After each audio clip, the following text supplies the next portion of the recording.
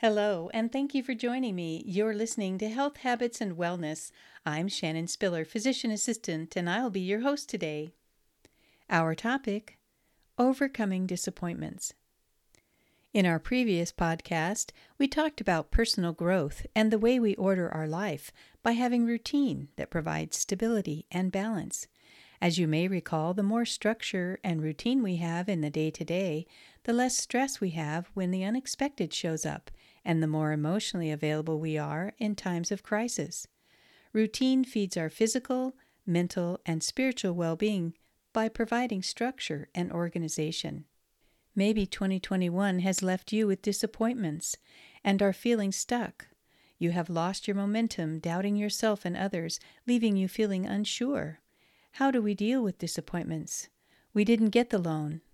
We were turned down for the position. We received a scary diagnosis, or we lost a family member to COVID. Let us remind ourselves that mental well-being is not the lack of problems, disappointments, challenges, or adversity, and is not the absence of mental illness. On the other hand, it is how we respond to a given situation and can be the method that life uses to sharpen and strengthen our mental fortitude. When we focus on all that has gone wrong and will go wrong, it becomes a self-fulfilling prophecy, setting us up for more of the same. When it seems like all the doors are closing or are closed, where do we turn? When we focus on our disappointments, we can miss the open door, the opportunities before us. Our despair can blind us. So what else could we do? We might want to refocus. Take our mind off the doors that are shut.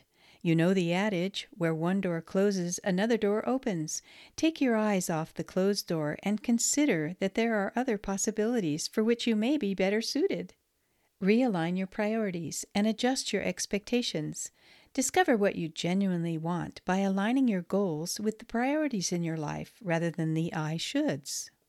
As you redirect your energy, don't ruminate and raise doubt about why this is happening. Maybe this is the time to take that course, to teach that class, to start that business, resume a hobby, volunteer. There are so many possibilities when you're willing to take your eyes off the closed door. Rethink what matters. Align with your values. Don't let the closed door determine or define you. After all, you continue to have the knowledge and the skills. You are still a mother or a father, a daughter or a son, a sister or a brother, a friend and or a spouse, all of which make you, you. It's essential to be grateful for all that you have. Draw those who are closest to you closer. Celebrate the blessings in your life. Share your time and energy where it can do the most good. So what should we not do? Don't drudge up bad memories and try to make an argument for why this is happening in your life now. It's not too late to revise your New Year's resolution to a New Year's intention. Intention suggests forward movement. For change to be effective, it needs to originate from our core values so that our thoughts and actions can align, giving us forward momentum. Our values and principles are the standards that make up the foundation of our decision-making and are the tools that we use to navigate toward our desired outcomes. Intention is the effect of purpose and attitude on actions and conduct that bring us closer to what is important to us. It prepares us to be ready and available for the open door. Consider this going forward. What is one thing you want to do better? Where do you want to travel this year? Who could you help? How will you spend your me time?